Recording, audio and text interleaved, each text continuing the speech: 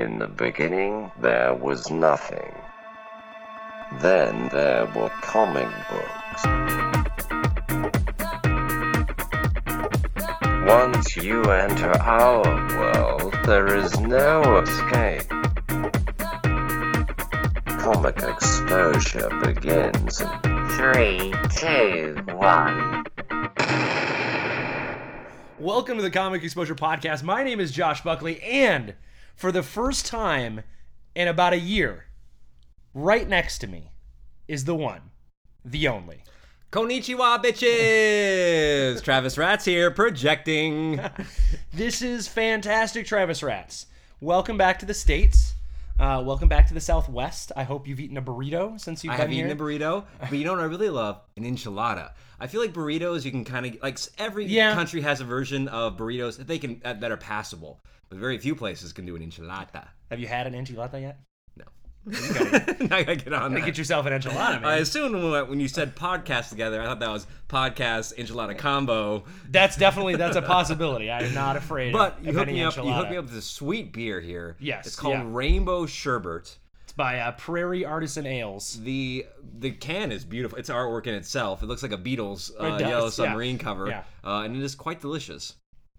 So, Travis, and I guess not Travis, but the audience, welcome to the Comic Exposure Podcast, where Travis and I delve deep into comic books, and we've got an interesting episode today, Travis. I took a dive because Comixology has many sales.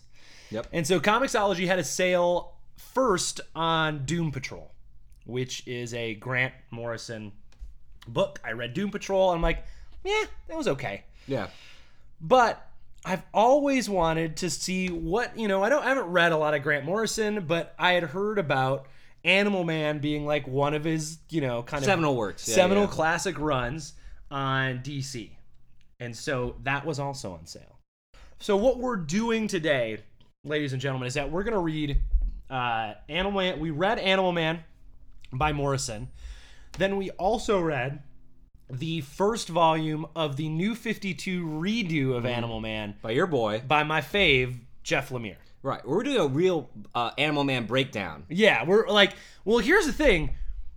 When you came into this podcast, what was your Animal Man knowledge? On a scale of 1 to 10, what was your Animal Man knowledge? His name sounded like it could be a superhero's name.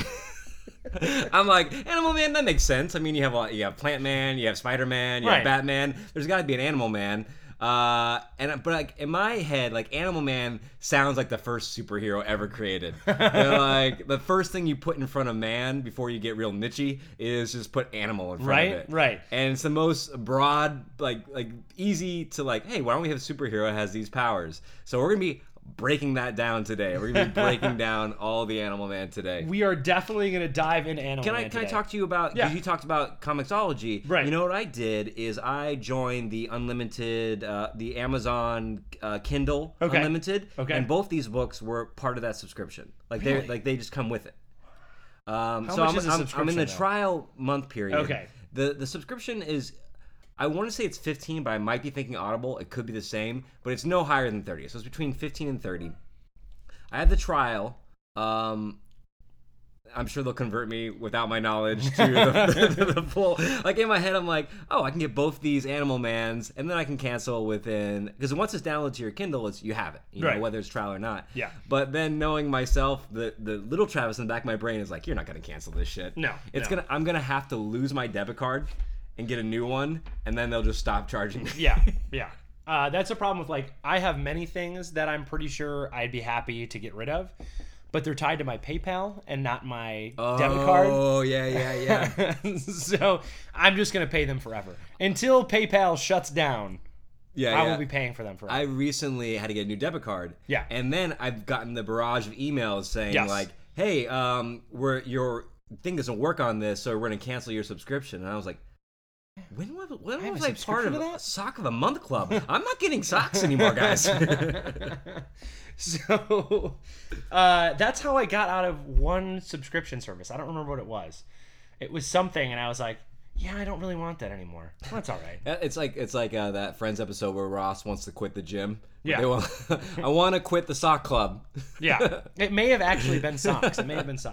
So this is an interesting episode. We're both diving into this with like, I've heard of Animal Man. I have seen him. I saw the the hubbub around Jeff Lemire's Animal Man run, but never really read a whole lot of New 52. I think the only stuff I read out of New 52 would have been Wonder Woman and then Snyder's Batman. Right? Because that wasn't really New 52ized. Well, right? yeah, New 52 kind of came out right when we were starting the podcast. So we went on like I think we did a couple episodes where we were reading the first. Or was that was that DC? There was another thing that DC did where they did after 52. Yeah, after, right? I think that's what we did. Okay, I think that's what we did. Did we not do both of them? Because I think they did 3 redos. I think we're on the 4th update since New 52. Okay. We're on the Nothing Matters continuity wise. God, this is why people hate comics, people. This is why people hate comics. Oh, it's Batman #1 again? Yeah. Oh. Right? Okay. Hey, Ghostbusters, take a lesson in this. Right. So here's what we're gonna do. Here's what I want to know. Break it down.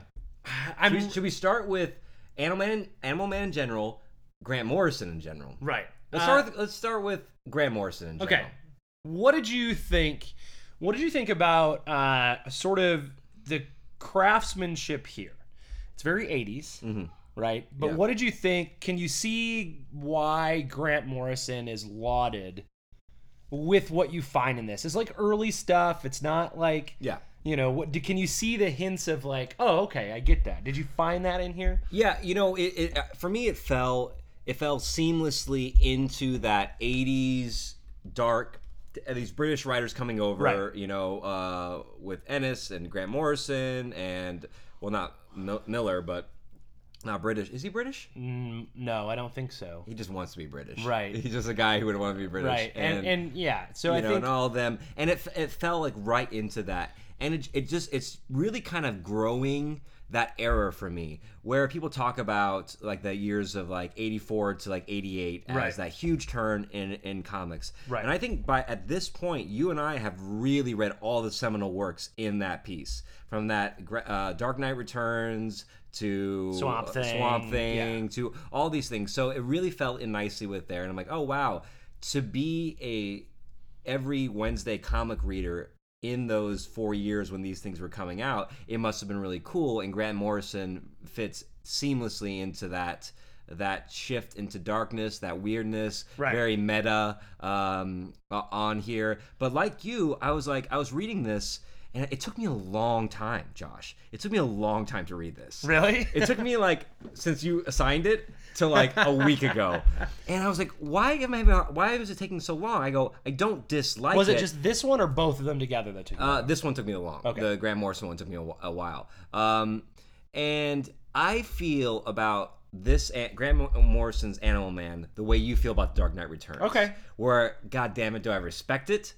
The parts of it I really enjoyed, but reading it so many years on, I just feel like I've seen the deconstruction of the superhero so much that reading the first of it, it's kind of like, it feels pretentious, but it can't be pretentious because it was the first time that's done. Yeah. And I don't know if that makes any sense. No, it does, because I mean, essentially what we've done is we've grown up on comic books that imitated the Dark Knight and Morrison here, and what he does with this, and what happened with Swamp Thing, and like, I totally get that thing. Like, and then the whole thing of you being a giant Preacher fan, you can see like the crossover that these three that Ennis and Morrison and why can't I think of Alan Moore, like this sort of crossover thing that they all have together. You can see it, right? And I can see how you'd be like, okay, I've seen this solo before. Yeah. I know what you're gonna do now, right? Yeah. Like, especially in the domestic side of everything, right? The superhero side, okay, but like in the male-female relationships, how a relationship is portrayed. What it's like to be mundane as a superhero. Strong female characters in the 80s. That's a feature of all these guys. So going into it, it's not a light read. No. It's not as sloggy as the beginning of Miller's Daredevil, but it's also not as fun. Would you describe this as fun? Would you describe Grant Morrison's work as fun? I think parts of it are fun. I think when you get the monster of the week piece of it in, because there is a lot of that kind of flows through this first volume of Animal Man. Like, oh, here's the creepy thing that I've got to take care of. And then it does get, is this the one where the Justice League is in it? Because I read volume 1 and volume 2 of this. Justice League, no, just Martian Manhunter was in this one. Okay. So I totally understand what he's doing. It's this, give me a character that no one's doing anything with. Right. And let me do something. Throwaway with character. It's a character that you don't have investment in. Yeah. And you can see what we're doing. You can see that Tom King is doing that right now. He did that with the Vision, right? Mm-hmm. Who's a character no one's using. Let me do my mundane spin on the Vision. Flintstones. The Flintstones. All that stuff. Let me do it. And so we're seeing, I think we're seeing a resurgence of that kind of storytelling. But I think you're right. I can see how this would be a long read, especially since it's very 80s. Right. The storytelling gets very 80s. Not as 80 as Moore and Miller, I don't think, though. No, I think no, but I think you're right. Well, I think that this almost borders on a very sort of like, when did this exactly come out? Because was it 86 or 80? It feels very, there's some very sort of like environmentalism in here that feels the art isn't as 80 as some of these guys, which we'll talk about later, I'm sure, the art. Right. But so yeah, it is definitely of its era. Right. It's very 80s. The colors certainly, the page you're on right now is so 80s. This is 88, 89. Okay. So it's very like it has that early 90s vibe to it. Ice Baby had just come out and was rocketing up the charts. Because you can see like the kid has a mullet, and sort of like the environmentalism take on it is very this like late 80s, early 90s shift that we're seeing in American culture. The environmentalism is so not in your face. This is it's so like, but this is soft environmentalism. So like the beginning of it, Gen X, right? Yeah, it's very much like Grant Morrison is listening to the Minutemen as he's like scripting this out, and the fact that the main character Animal Man is not a vegetarian when this book starts, and it's like one of the shifts that he goes through is like, oh, I would assume that he would have already been a vegetarian. But like he becomes this very environmentalist thing in it. And so I'm curious, like, as we look at this and you read this Grant Morrison run on this, what were the things that you did like, and what were some of the things? I mean, you kind of talked about the things that didn't click for you, but what are the things that did click for you? You know what I really like is, you talked about Monster of the Week in the comics. I felt like the Monster of the Week were not throwaway. I felt really invested into all the monsters of the week. What's the Beastman? Beastmaster, or not Beastmaster. That would be awesome though if he made an appearance in this. Beastmaster shows up. I feel like each of the self-contained issues weren't filler. Like, they were these really great vignettes of Animal Man. And basically, Grant Morrison, what he does with Animal Man is, in his run, in the volume that I read, his first volume on the run, is Animal Man had been a superhero in the past, and he'd pulled back from that a lot. Right. And so he barely went out as Animal Man, and now all of a sudden there was almost like this kind of midlife crisis where he's like, you know what, I want to go kind of like with you, punk rock. Right. You want to go play punk rock shows. And he's like, I want to dip my toes back into that. And he finds that dipping his toes back into it, that he's not great at it. We've seen this before, like in the very like Tick-esque or whatever it is. Right. But at the same time, it's not. Morrison does a really good job. It's not a comedy. There are funny things that happen. It's a dark, maybe at least you can call it a dark comedy. There are some really dark elements to it, but it's. I really wanted to ask what I like, and I liked how each of the single issues, although they have that individual story that begins and ends within that issue or two issues, they don't seem like throwaways. I saw that on Swamp Thing. There's always like an internal conflict that builds over all these issues, as opposed to an external larger bad guy. it's all this internal conflict that builds within him as he's getting confidence, then loses confidence. And then what Morrison will do, and what I really love about it, is that he uses the character Ant-Man to explore the relationship between the artist and the art. Right. Which is I would say the defining feature that separates this book from those other 80s dark books, as this book makes no qualms about deconstructing the actual creation of comics. Right. Especially in episode 5. Yeah, there's that issue 5 where it very much like hand to the page what's going on. I went and I read the next volume of this. So I would say like Morrison's known for this sort of like very meta take on what it means to what's continuity mean, what do the multiple universes mean, right? Like he does that DC lore a lot and tries to explain like what all this means. And I will tell you that I enjoyed this one more than Volume 2. Volume 2 really goes into why is this Animal Man not the same Animal Man from like 1960 whatever, right? Okay. And so he really tries to explain, because this is the same time that like Crisis on yeah, in the prologue, he talks about like how like that was kind of, it was hard to write when like the DC offices would be like, okay, but this month he has to go fight on like Mars. Right. And so that was the thing. Like it ends up being like Crisis on Infinite Earths is happening at the same time, and that really kind of dominates part of the storyline for Volume 2. But I really did enjoy this sort of like this. So as like as a man in his late 30s, I really like dug this superhero who's in his late 30s, right? Who's got a kid. Is that what he's aged as? That's what it feels like, because he's got kids who are sort of tweens. Yeah, like a tween, and then he also, or maybe he's early 40s or whatever, but it feels 30s. Who's like, oh man, I gotta be a better person. Like I want it, like, and so to me, there's this sort of, as I read it as my age right now, I kind of see like, okay, no, he just wants to go have some fun again, right? He wants to go relive that whatever. And I think as like comic book fans, as like punk rock fans, this is a very sort of punk rock book, right? This guy goes and he puts on his old outfit again. He like puts on the cool jacket with it, right? And very much like tries to relive his youth.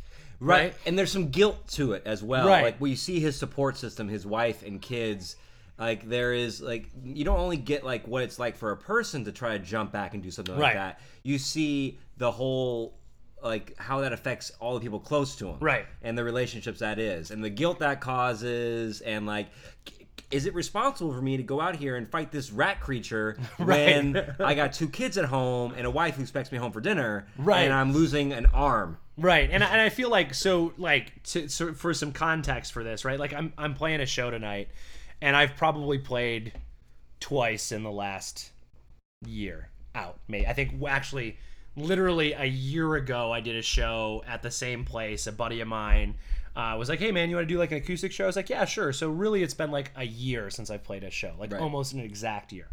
And so I feel that like tonight it's gonna be me and my guitar and like you're gonna put your like your outfit together. You're gonna be like, what's the most daddy punk outfit? Right. What's the most gravel dad I can be? Because you're big, bad, punk, rockin' daddy. And so it's like, how do I justify that with like how busy we are as a family, right? Like Renner's getting a babysitter tonight, so that Gab can go, and it's this very sort of like. And then you're like, well, like, is this how Gab wants to spend her free time? And then tomorrow morning, I'm gonna wake up and go do some work because I've got a thing tomorrow at 9:00 tomorrow. So it's not like you can go out and like celebrate your victory of And so it's this very sort of like interesting thing, domestic adventures, you know? And I think I relate with that piece of it. And I think I enjoyed it probably more than you did because of that. Coming from that angle. I see that definitely, Like coming from a dad in his like late 30s going, oh, okay, no, I totally get this, right? When I tell my wife I want to go do and I want to go like do like a board game night with some bros, or I'm going to go do whatever, like I can see like, oh, I can't do that because I've got all this crap here. I've got to mow my lawn tomorrow, right? How are you a superhero? And that's a huge part of just this book. Right. Not just this book, but superhero deconstruction in general. Right, 'cause it's always the how do I balance doing what is right, but really it's what I enjoy. And I think, like, it's like right. some of it he thinks he's doing what's right, but some of it's a lot of ego. Buddy has a lot of ego in this book. And I think we can look and we can go back and we can talk about Dark Knight Returns and how this is so much different than Dark Knight Returns, because Batman, although like he's coming back to something, he has a butler and lots of money, and him like leaving whatever life he has doesn't affect anybody. He doesn't have a family that he's like setting aside to go return to be Batman, right? But I think the interesting thing about this piece of it is like, well, Animal Man is really just a guy. He's not a millionaire. There's not someone, like I said, like I have to mow my lawn this weekend, and I'm sure Animal Man has to do that too, right? Like he's got to take care of stuff at his house. He doesn't have $1 million to be like, oh, I'll just pay someone to take care of it. You know what I mean? It's a very like... I mean, well, at one point, like, he's out fighting crime, right, and his wife and daughter out in the woods, and no relation to the crime he's fighting, they almost get raped and like, killed. Right. And because he's not there, because he's out doing something else, like, his family's in jeopardy. Right. So there's that domestic... You know, one of my favorite things as an illustration of what you're just talking about? Yeah. About how do I, like, deal with... is through Volume 1... He slowly gets a little bit better, maybe. I think maybe just by luck. Yeah. But eventually the Justice League comes knocking, and they're like, hey, we want to put you on the team. And there's one issue where they have to outfit his house. Right. For so that way his family is protected. Right. So they have like this whole team of people who are coming in there and like putting in lasers and like steel doors, and like one of the kids almost gets shot by a laser, and the handymen who are doing the work are so just like apathetic. They're just like, well, what do you want to be safe, or do you want a laser to go? Right. And I think there's a lot of like, I think Grant Morrison uses a lot of like, he gets to do one with Mirror Man in here. And it's a really fun... That's the one where they have to come they have to come do his house afterwards, because he has this fight with Mirror Man in his house. And they're like, well, no crap, dude. You're a superhero. This is what's going to happen. Yeah. Bad guys are going to come try to find you. They know who you are. You're out there in the world. You don't have a secret identity, right? And you live in like suburbia. Right. And you live... Right. It's like if I'm here in Gilbert, Arizona, and I'm like, I want to fight crime. I'm Josh Buckley, right? Like That's Josh Buckley. Buckley. Like, you're gonna find me, right? And so it's this really interesting sort of suburban take, and you can see this in so much stuff that we've read. You can see Tom King's Division is a perfect and most recent example of where I think that's been done smartly, as this was done, and also has some great moments of fun. So what did you think of... I mean, we've got Grant Morrison as a writer. He is sort of trapped in this 80s way of writing comics. You can feel it. You can feel a little bit of the time period in it, but he does a good job of breaking it. Yeah, I think what he does differently from his peers in the 80s is there's not as much narration. Right. And if there is narration, it's first-person narration. It's not this third-person, like, it was a dark, moonless night, and the city was filled with shit. Sewers were overloading. It reminds me. It's less poetic. Yeah. It's less Swamp Thing and less Watchmen and less Miller. Because Moore and Miller are Frank Miller and Alan Moore are very much trying to be Bukowski.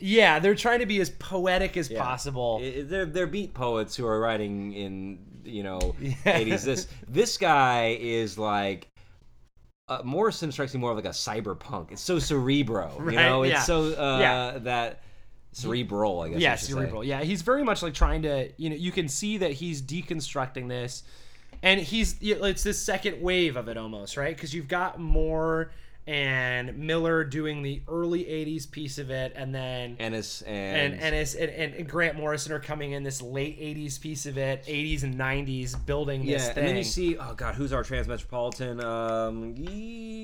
That's isn't that Morrison? No, it's not Ennis, but it's the other guy that really is attached to Ellis. Ellis, Warren Ellis. Yeah, Warren Ellis comes in, right? And you can't get Warren Ellis without this. You can't get the Authority without Animal Man. Right. So it's very much this sort of like, you can see this, him being the next wave of what's going on from this change in the early 80s of superheroes with Alan Moore and Frank Miller. But I don't think this stuff was selling like, this was like for deep comic book readers. I'm Right. sure it's critically successful, but who's running to grab 'cause Animal Man? After Animal Man, we go into that 90s where it's all spandex tights and, you know, big superpowers Right. and all that's an image and big guns. They weren't doing this metaphysical. No, this deep look at it. Well, deep look at it. DC's always Vertigo's been kind of line, a yeah, Vertigo has kind of has picked that line. stuff up, Rest right? in peace. Right. Goodbye, Vertigo. So, what did you think of the art throughout this? Right, I liked it. I really dug it. Yeah, I really liked. It felt reminiscent of its time, but not completely saturated in the 80s. Like I honestly think the art didn't feel.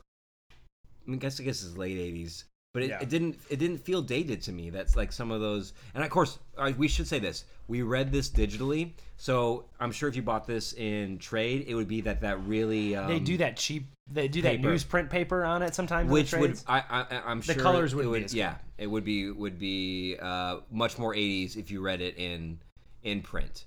Right. The colors are really good on this. I do really enjoy the sort of like, there's this sort of scratchy line art quality to some of the design work in here, right? Some of the shadowing and stuff has this sort of like, oh, I've got to shade this part. I'm going to do some cross hatching and part of it to do that. Simple bare backgrounds, Right, like that, which has become popular with a lot of the image artists today. Just simple one color backgrounds. Right. There's a lot of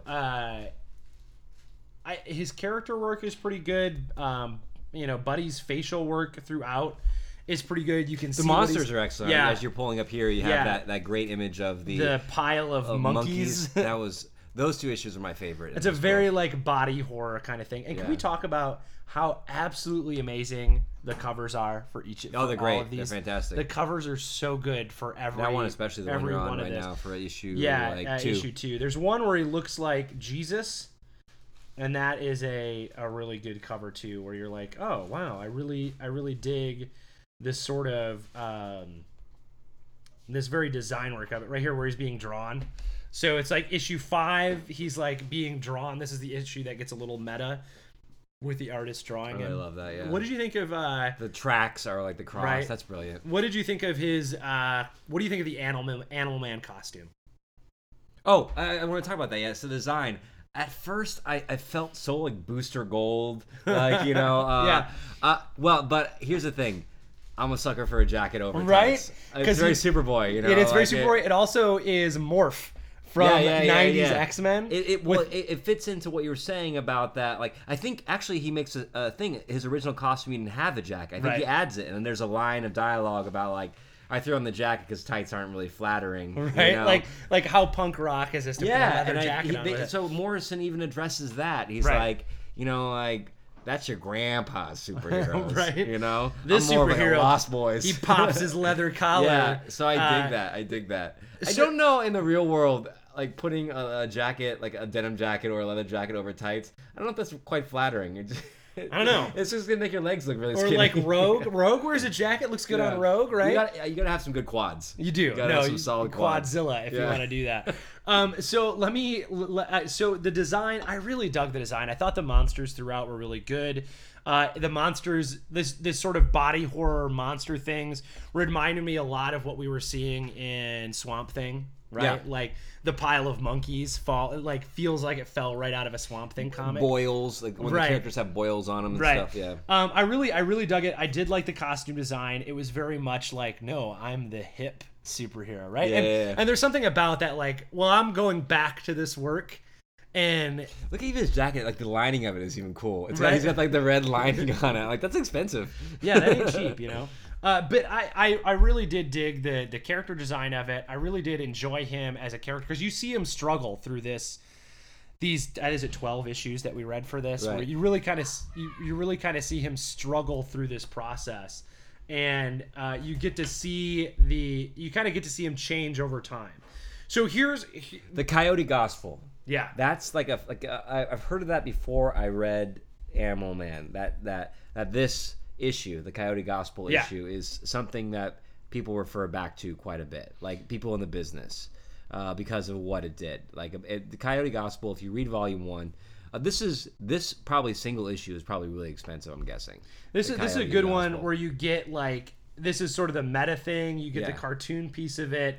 The coyote, this is where becomes self-aware that Right. he is a creation, Right. and wants to end the suffering that all created art undergoes at the behest of their creators. right. It's this very sort of deep thing that Grant Morrison does over and over again. But they make him a coyote like the coyote in Roadrunner. Right. Because who suffers more than Right. the coyote in the Yeah.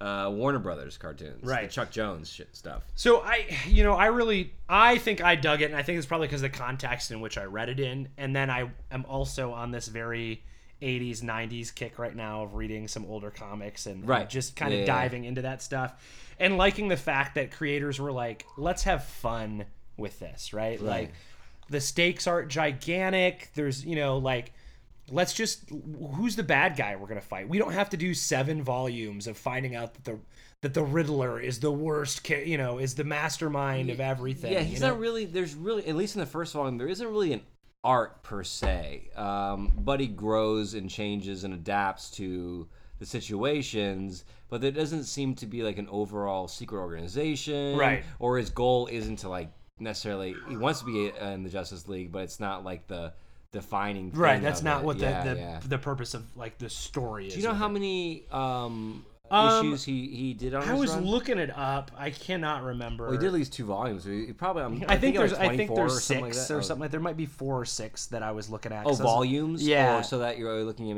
maybe like 48 issues or something Yeah. like that. So I was like, okay, yeah, I think I want to read it. I read volume 2. I really liked it. I'll probably read. I will probably read the whole run. So let's talk about. We kind of set this aside.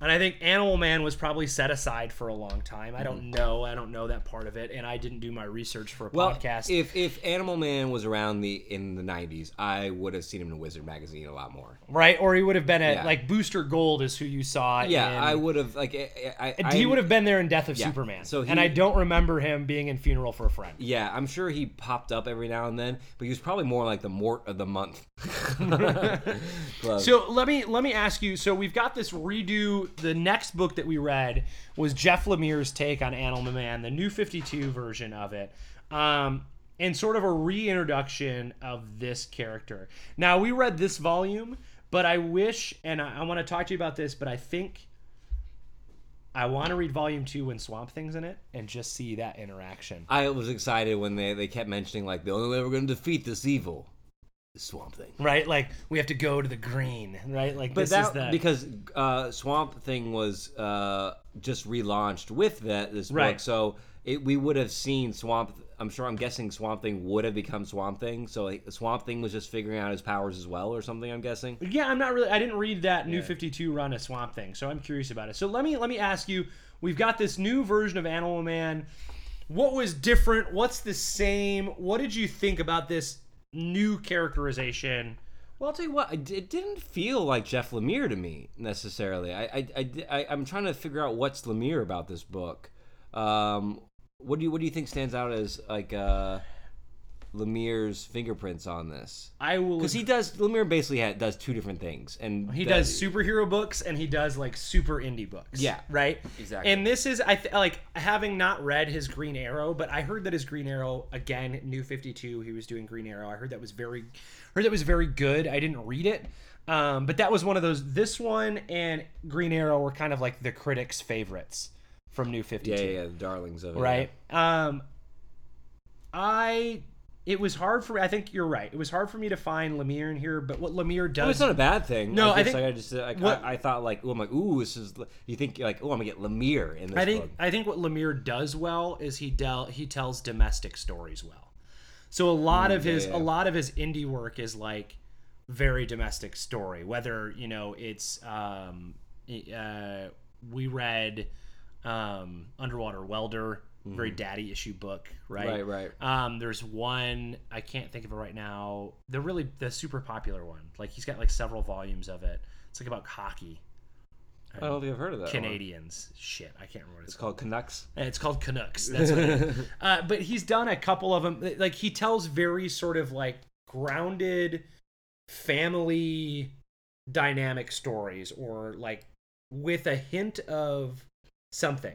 Well, right. So let's talk about the premise of this book. Like where do we see Animal Man? So in the Morrison, it's like Animal Man getting back into action. Right. And this one starts off where Animal Man, Animal Man has kind of been in and out of things, and he's kind of drifted away from being a superhero. He's gone more into Hollywood. He was just in this indie film where she plays like a superhero, but not Animal Man. But it works really. Yeah, I think so. I think it's a good transition. I love the issue where they actually show the movie, where they show us in the movie. I think it's a really good, like, if we're gonna transplant this idea of him being this sort of like, he's in the same place when the book starts. Right. Yeah. Him being this sort of like new eco warrior that he was getting involved in the Grant Morrison run of it. This sort of like celebrity version of it. He's rebranding himself. Right. The character is trying to rebrand himself. Right. But he's still going out and he's still fighting crime. His outfit has changed for the worse. Oh, man. I don't like it. Yeah. Me either. I don't like the. It feels like Electric Blue Superman. And it's like Electric Blue Superman and Jim Lee Cyclops. With a little bit of Blue Power Ranger mixed in. Right? It's not a good... Jim Lee Cyclops or Angel. Right. Oh, very much Angel. Yeah. I didn't love it. I missed the goggles. And the jacket, dude. The jacket. You gotta have the jacket. The jacket was an important piece of that 90s aspect of it. But I did. What did you think of the dynamics of? This was much quicker for me to read. This one I got through very quickly. I kept turning the page. It was very modern comic. I feel like he really added a whole nother like dimension in the DC universe with the Rot. Now I know it probably is something in Swamp Thing, but you have the red, you have the green, and you have the Rot. Right. So Lemire is really laying. I don't know if someone else has done it, but to me it seemed like he was really doing a lot of the heavy lifting in laying down this sub-universe to the universe. And this is something that we're like, well, how does Animal Man get his powers? And he's like, I connect with what Animal Man calls the life cycle. Right. But what we really find out is it's one of these sub-dimensions that Earth has where it's like the red. And the red means if you have a connection with the red of the Earth, it's like meat, like animals. And then the green is, of course, plants. Right. And then the Rot is like death. It's like the destructive force, or like the darkness on the Dark Crystal, right? This thing that's creeping in, this thing that's coming. And so basically what Animal Man has to do is, this is Animal Man, just really realizing that his powers aren't just some like comical... I could just feel an animal like and old take it school on, like I fell into a vat of radiation poisoning while watching the Mets play. It's designed. Right. Like he was given these powers because he has to protect his daughter, who is like this second coming of the savior of the red. Right. And I think the one thing that this does too is like we can talk about how like there was some of that sort of, like I mentioned with the Morrison one, that there's a little bit of that Swamp Thing Monster of the Week stuff. This amps it up to a very body horror, like a horror comic book. There are parts of it that you're very much like... I would say that's what the genre of at least this first volume is. That's gross, right? Yeah, like the giant bloated hippos, the Rot taking over those bodies, right? Like the dead animals that they buried... It feels kind of like witches a little bit. That they buried in their backyard and they came back. There's this force coming for this family, and the father has to protect it. Right. Even though like the child is more powerful, like... Right. There's a little lone wolf cub in there as well. There is. It's this sort of good mashup that he's kind of working on. It's interesting. This is very much an arc, though. This is like every issue. It's paced very quickly. They get Right. like you have a little bit of the domestic stuff up front in the first issue where we get to know where Animal Man is with the movie and stuff like that. Right. But then after that it becomes like this adventure or horror story. Right. It's just adventure horror story, and there's not a lot of timeouts the way Morrison was taking to explore the deconstruction of the superhero. This is less of a deconstruction and more of like this kind of arc where we're introducing this new bad force into the DC universe. Right. And what can I do to run with this book, right? Like how can I put my stamp on it? I think you see Morrison do that with his version of Animal Man. What can I do to put my stamp on it? Well, I'm going to deconstruct this superhero, right? And I think Jeff Lemire's doing the same thing. He's putting a stamp on this and going, no, I'm going to take this character. I'm going to veer hard right and go a very sort of horror genre with a superhero. But still, family is really an important aspect Right, of this. and all the characters are essential in order for Animal Man to be successful in his mission. And I think that's the biggest thing that I see him take from Morrison's run, right? Is that family dynamic of how do I juggle being a superhero and having a family? And in fact, Animal Man's family is probably his greatest source of power. Right. In both these, Morrison's book and this. It's not his like weird kind of animal abilities. It's the fact that he has this family, that he has something he cares so much deeply that allows him to fight when he's already losing, because he gets his ass whooped a lot. He does. In both these arcs, in Morrison and in Lemire, Animal Man is constantly losing battles. He is. Now, here's what I want to ask you. This does one of those things where we get an issue that's the film. So I'm going to take a quick. What I want to do, I'm going to veer quick into the art of this one. What did you think of the art style in this one? In that particular issue? Well, and I think overall, and let's talk about the one issue where it changes. Overall, I wasn't as big of a fan of it, to tell you. And I think it might have to do with because I read Morrison first, and then immediately jumped into this one. It wasn't like, you're going somewhere with the Animal Man style, as opposed to if this was its own standalone book, like Image or Oni came out with like this, and this is just the artwork, but I just felt it's not bad. No. But it's less preferable to me than the other one. It reminded me of what's her name on Saga? Fiona Apple. Yeah, not Fiona Apple. Staples. Fiona Apple. Great. Shadow Boxer, baby. But it reminded me of that a little bit, but a little grosser, right? That's what I will say. It works well for the it monsters. Does. The monster works very well. He has a very good style to do that. The one issue where it switches to the film, I like that. That is perhaps my favorite of it, right? It very much looks like who does the Year One, Batman, Brubaker and Phillips. Yeah, it reminds me of a little bit like Phillips. Right. It looks like is it the guy who did Batman Year One? You know what I'm talking about? See. No, I don't remember the name. No, there's no name on that issue. Huh. Uncool. Yeah, come on, give the guy credit. I'm gonna have to the, go back. The best artist of the 6 issues. It does look like Batman Year One. It also looks like Gotham Central, and I can't remember the guy's name off the top of my head right now. But that's sort of the. Let's see. Does it tell me who did that one? No, it doesn't. You son of a bitch. To be fair, though, the artist on this, Lemire gave this artist some like really weird stuff to draw, where there's not a lot of reference for it. Yeah. And you're like, okay, let's just create this from scratch. Right, and I think that's kind of the fun thing about it is you're really seeing like them create this thing in the DC universe, right? And they get to run with it and they get to do something with it. And it's almost like Animal Man becomes part of this DC, like the dark DC, right? With like Deadman and Swamp Thing and we're going to take this character and we're going to kind of fit him into this. Yeah, because he really doesn't have a home. Like he was International Justice League International, right. And like he just doesn't fit into any place. And right. This is Lemire being like, well, why don't we explore this area? And I think that's a cool way to do it. I think that like his power being, his this animal power. And then I'm interested to see, I probably will read the second volume where he goes with Swamp Thing, because I want to see, like, how do you play that?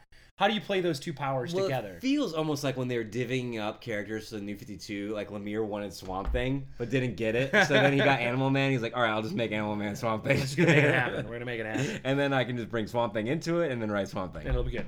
But I thought it was a really, like, it was an interesting take on it. It was a different way to go from Grant Morrison, but I think he built on what we read in Grant Morrison's stuff and put a different spin on it, but it's still that struggle of being a dad, being a, where do I fit, right? Like, am I a superhero? Am I not a superhero? But he gets to do it in a real kind of a different genre, right? Right. And well, if Animal Man was done in the 1940s, 50s, 60s, even 70s, it would be primarily finding cool new ways to use animal powers to defeat a bad guy. Right. And every week it would be like, well, kind of like Captain Planet. Like, how can I use the environment to stop people? Right. So it would be about, like, what cool new way can I use an animal power? And there's some of that Morrison in does here, that a little like with bit. the earthworm Yeah. and stuff like that. But it's certainly not the focus of it. No. It's just used to get him out of really tough situations sometimes. Right, and I think there's something interesting about that. Right, there's one. I think it's volume 2 of Animal Man, where he's locked in somewhere, and the villain is like, "I've taken all of your powers. This is the concrete in here is however many inches thick.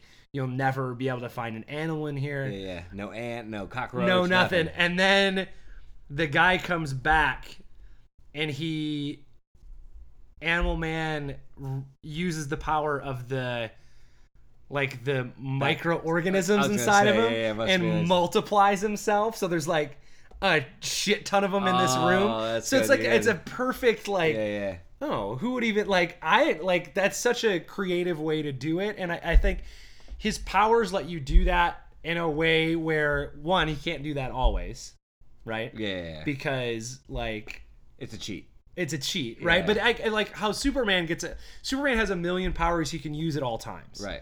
But Animal Man has a pretty cool power, but he's got to have something in the vicinity to be able to use it. And also, there's this constant thing that Animal Man's doing where, his connection to what he calls the life force, sometimes it's really strong and sometimes it's weak, so it's kind of like a Wi-Fi signal. Right. And if that Wi-Fi signal is really strong, then he can pull bacteria out of you and multiply. Right. But if it's really weak, if he's staying in, a Best Western somewhere, he ain't going to be able to pull that. Right. He's going to pull, he needs an elephant in the room or something. Right. And I thought it was I really enjoyed both of them. I think I liked the deconstruction aspect in the art of Grant Morrison's a little more. I am interested, and I will probably, this is the thing right now, all of these DC always does a sale, and so I will probably end up reading Morrison's run and Lemire's run on this, just because I want to be a completionist about it right now. I just kind of want to, and then I want to see how they take both of them. But I really did dig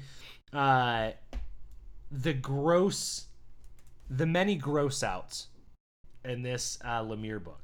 Even though I had a hard time reading Morrison's book, I think I'd be more curious to see where that goes than this one, especially since I know the New 52 kind of petered out a little bit, as far as I think some storylines were kind of dropped or cut off earlier, and this seems like he's setting up for something kind of bigger here. I mean, the villains he's facing in Lemire's run are pretty high-powered, omnipotent beings, Right, and that's the one thing I always think is interesting, the hippos are so gross. Ugh. Why is he by him? This is the one thing that's always tough about superhero comics. Why is he tackling this by himself? Grant Morrison does a really good job. Isn't he on, he's in LA, right? Yeah. And what superheroes on the West Coast? West Coast, the West Coast Avengers and Marvel, whatever. So you separate him from everything, but then I go there's this giant conspiracy of gross monsters everywhere. He's he's a Justice League member. Can't he just go hey, Superman, got some real shit going on. Yeah, Constantine, you need your dark magic. Right? But I guess that's the struggle. That's the struggle with superhero comics is how do you do that? Now, normally it's just written off they're busy. They did in Spider-Man Far From Home. They're busy. They're busy. Sorry, dude, it's you. Thor's off planet. Yeah. Which makes sense. I mean, there's so much evil in the world and there's only so many superheroes. Right. But Morrison handles that too. Is that he gets the really low-powered villains. Right, and that's what I think. I think that's I think that's the take where I go like, well, that makes sense. He's gonna get these little guys, Like the mutant rat like henchmen. right? and so this giant thing that's happening, I see how like I kind of like that. It seems like Lemire, and again, I don't know, and they're probably if you're listening to this and you do know, but he seems like he's going, oh, I'm gonna create this thing and I'm gonna bring in Justice League Dark or parts of it to solve this problem. Well, honestly, if your daughter is like the target of this whole thing, calling Superman is just not calling Superman is just irresponsible. Right? You'd be like, I'll do anything for my daughter. Really? How about call Superman? Yeah. How about give or Martian Manhunter or something? Give someone a call, man. Yeah. But that's the thing. The New 52 is this weird thing where like everybody's starting. The New 52 fresh. is like everybody's fresh, right? They've Yeah. only been together. Like superheroes have only existed for what was it, like 5 years or something like It that. was something like very like they were all kind of so they might not have had those connections, you know. Right. And again, I didn't read much of the New 52, so I couldn't tell you. Yeah, but that costume in Lemire's thing has got to go. Gots to go. It's a terrible costume. It is not good. I don't like it at all. But I did dig the horror aspect of it. I did like that, like, okay, this is just going to be super gross. Let's just do it, right? What are some of your favorite panels in these two books? So if I was going to do favorite panel for the Jeff Lemire one, there is one panel where the cop has his son. And I love that his son still has a gross mullet in the New 52. I know. I like you can't change the mullet. And the panel at the top of it is just disturbing. On the digital read for this, it's on page 75. And it's this gross, buggy-eyed... When he turns away, like he's trying to hold it in there. It reminds me of something like maybe like Men in Black 1. Right, yeah. It's the what's his name? Not Bill Paxton. No, that it's wasn't Bill Paxton, was it? No, it's Kingpin. Vincent D'Onofrio. Oh yeah. That's what it reminds me of. But I do love, like, it really showcases the sort of like gross aspect of this dude's horror. And then again, the bottom panel is all the weird wormy, the coming out of him at the bottom. Tentacles. Yeah. But it was a really good. I think that was a good panel from this one. What did you think? I like the hippos. The hippos were so gross and just like it just seemed painful and like it really kind of like made me feel like, oh, this force needs to be stopped. Right. There's something wrong with this. I'm not a fan of this stuff. As far as the Grant Morrison one goes, I think like it's a cheat to do this big one of those panels. big splash pages, but the first sort of monster you see him deal with is that pile of, and it's not even monster, it's just that pile of monkeys. That's really great. And there's something about it, like that's the last issue, that's the last panel in issue 1, right? Like, okay, I'm starting this thing. This is my character now. I'm doing this. Last panel, splash page. What's going on inside this, this laboratory? Oh, it's a giant, disgusting pile. And the monkeys are so 80s. They're so like Planet of the Apes monkey faces that like that's how you just drew monkeys in the 80s. Yeah, it's very good. But there's that arc, the first 3 issues or so, where he's dealing with this guy who can like meld animals, like who just like messes with all these animals. Oh, and then like he gets like his like that was really kind of heartwarming. Like his friend gets stolen and like that monkey dies. Right. There's some there was some good stuff in there. If some you had dark shit in that. If you had to do a panel, where do you think? Oh, I think I'm gonna go to the Coyote song, or what would they call it? I love that cover. The Coyote Gospel. Coyote Gospel. I just love the mix of the cartooning. Uh-huh. There's a couple panels where you get a mix of the cartoon on there. I thought that was really great. Like you get to see the coyote in its creation form, and then when you see it in the real world, I really love that one too. When he's just playing it, he just looks so. But what's really in the cartooning world, this is really great. There's a panel. I almost picked that one on page 21 in the Coyote Gospel, where you see the coyote laid out on the road and like vultures are picking at his, and it looks like a werewolf, like a threatening villain, but then you realize it's just this playful cartoon character that is like scared. He got hit by the car, or, yeah. you know, and now he's being just eaten by a vulture, right? Like death and resurrection over and over again. Death and life right next to each other in the same panel. That's crazy. So so this is that's symbolism. So who do you recommend this to, or do you recommend this to people? I think it's a tough one. I think it would be easier to recommend the Jeff Lemire one. Right. Just because, like, oh, here's an interesting, oh, you like horror, you like superhero, here's a good place to go explore both of those things and kind of run around with it. The art's a little weird in that one, so, you know, if people are like, I just don't like comic book art, well, here's a different take on it, right? Here's a different way to look at it. I think the Grant Morrison one, I would say, I think it's one of those things where I go like, well, have you ever read that one? Right. You should check it out. Yeah. Right? Like, that's where I'm at right now is, like, with comic book fans go, well, have you read Animal Man? Like, it took me forever to, like, go find it and read it. You should go check it out. Right. I guess if you're in a conversation with someone, I don't only recommend Morrison to someone who's been reading comics, right? Because it could turn someone off who's just starting and wants to like start on there, because it's the meta-ness. You're like, is this how it is? But inevitably in any conversation with a comic book fan, you're going to talk about Miller, or you're going to talk about Morrison, or you're going to talk about Alan and so Moore, you're like, hey, you know what? Like, you know, if you like that stuff, did you ever read? It's not one of the big hitters of that era, but it's very much grounded essential. in that. For what it becomes. Change that comic books goes through in the 80s, right? And it's not Green Day, no, but it's like, I don't know, like No Effects maybe, like, or maybe not even that high, like like a Mr. T's Experience. Yeah, or like it's like Screeching Weasel. Yeah, perfect. Right? Yeah. It's got the same notes, it's got the same jaunty kind of ness to it, but it's just not as, I don't want to say well produced. Anyways, my analogy's falling apart. No, but I get what you're saying. Yeah, it's not as groundbreaking, but it definitely changes the genre a little bit, right? Like, or it plays with the same thing that Alan Moore and Frank Miller are doing, but it feels like Grant Morrison loves the past more than Moore did. Right? Like, Alan Moore's like, well, burn this shit down. It's more respectful. We're going to do whatever we want with it. And it feels like Grant Morrison's like, yeah, but that's kind of the fun part. Yeah, like the history of Morrison is kind of fun. That's excellent. Because he's like, there's a mirror. Moore seems to be attacking the comic book industry, and Morrison seems to be deconstructing it a little bit. Right. With being more objective about it, and really enjoying the medium. Sometimes when you read a Moore comic book, you're like, do you even like comics? Right. You know, like, are you hate fucking this issue? I really, you fuck Batman. You know, but yeah, I think both of them were really good. I enjoyed both of them. I'm glad.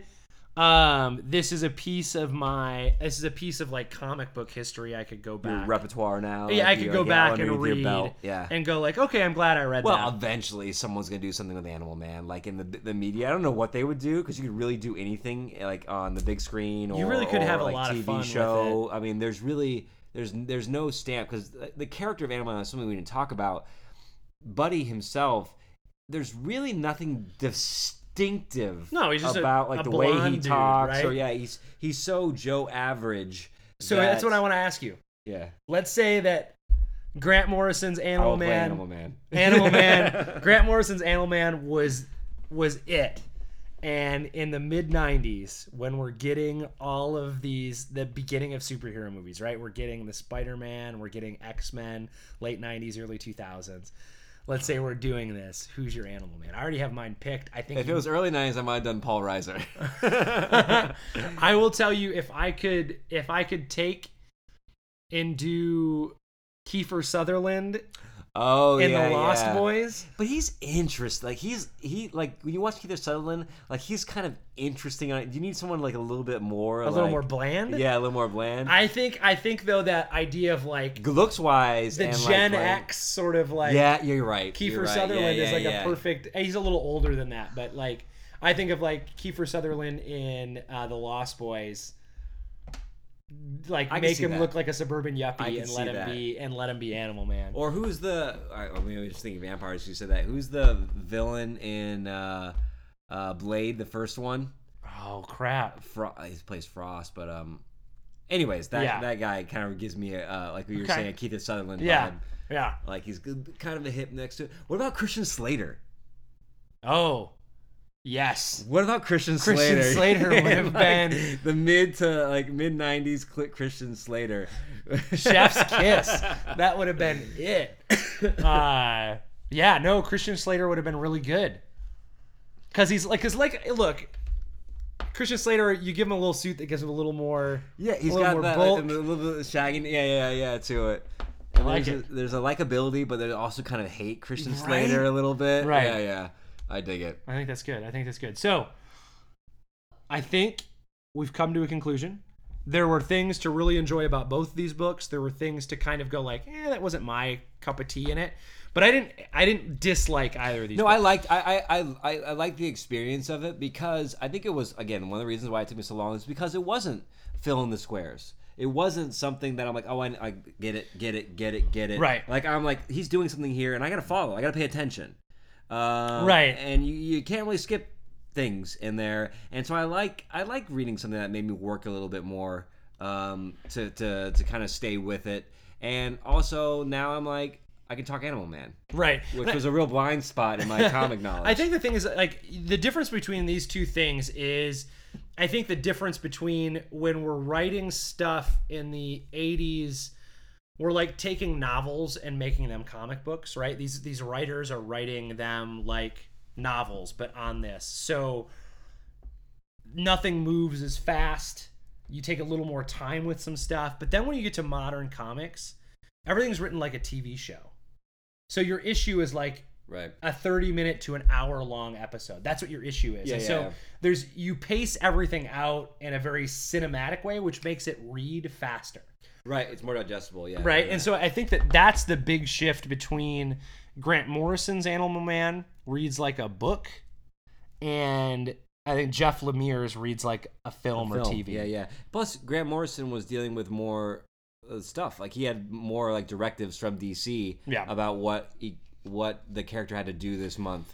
Yeah, and writing it in the throes of Infinite Crisis means like this huge event. Like, yeah. where everyone's like superheroes, superpowers, punch, kick, and you're like, yeah, but let's just like. And we're like, melding old continuity. We're like losing old continuity and gaining new continuity. And how, where does... We're making the character a goofball. Like that, he should not be fighting in Crisis of Infinite. He is not equipped at this point in Animal Man to stand a chance at that. He can barely take down a real, like, a rat sewer monster. Right?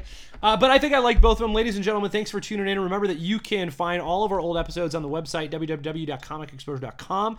You can find them on whatever podcast app you use, be it Apple or Stitcher or your Google one. I don't know. I don't use Google, so I don't. Any podcast platform, mostly. But you can find us on those places. You can follow us very infrequently on Twitter at Comic Exposure. You can find us on Facebook at facebook.com/Comic Exposure. And you can let us know what you thought about Animal Man. If you've read either of these, the Jeff Lemire version or the Grant Morrison one, we'd love to hear what you have to say about it. If you want to talk about it, you can give us a tweet or send us a message on Facebook, and we'd love to kind of hear what you thought about it. Ladies and gentlemen, this has been a good time with my Travis sitting on a church pew in my dining room area. I've also, you don't know this, it's a podcast. I've had my I've just hands been praying the entire the whole time. So, guys and gals, thanks for tuning in. Who knows what lays in store for us next? But We got eventually we got to talk about some of these TV shows. We got Stranger Things. We got these Spider-Man. We got that's it. I think that's it. All right, boys and girls, men and ladies, they and them. Thank you so much for tuning in, and we'll see you next week.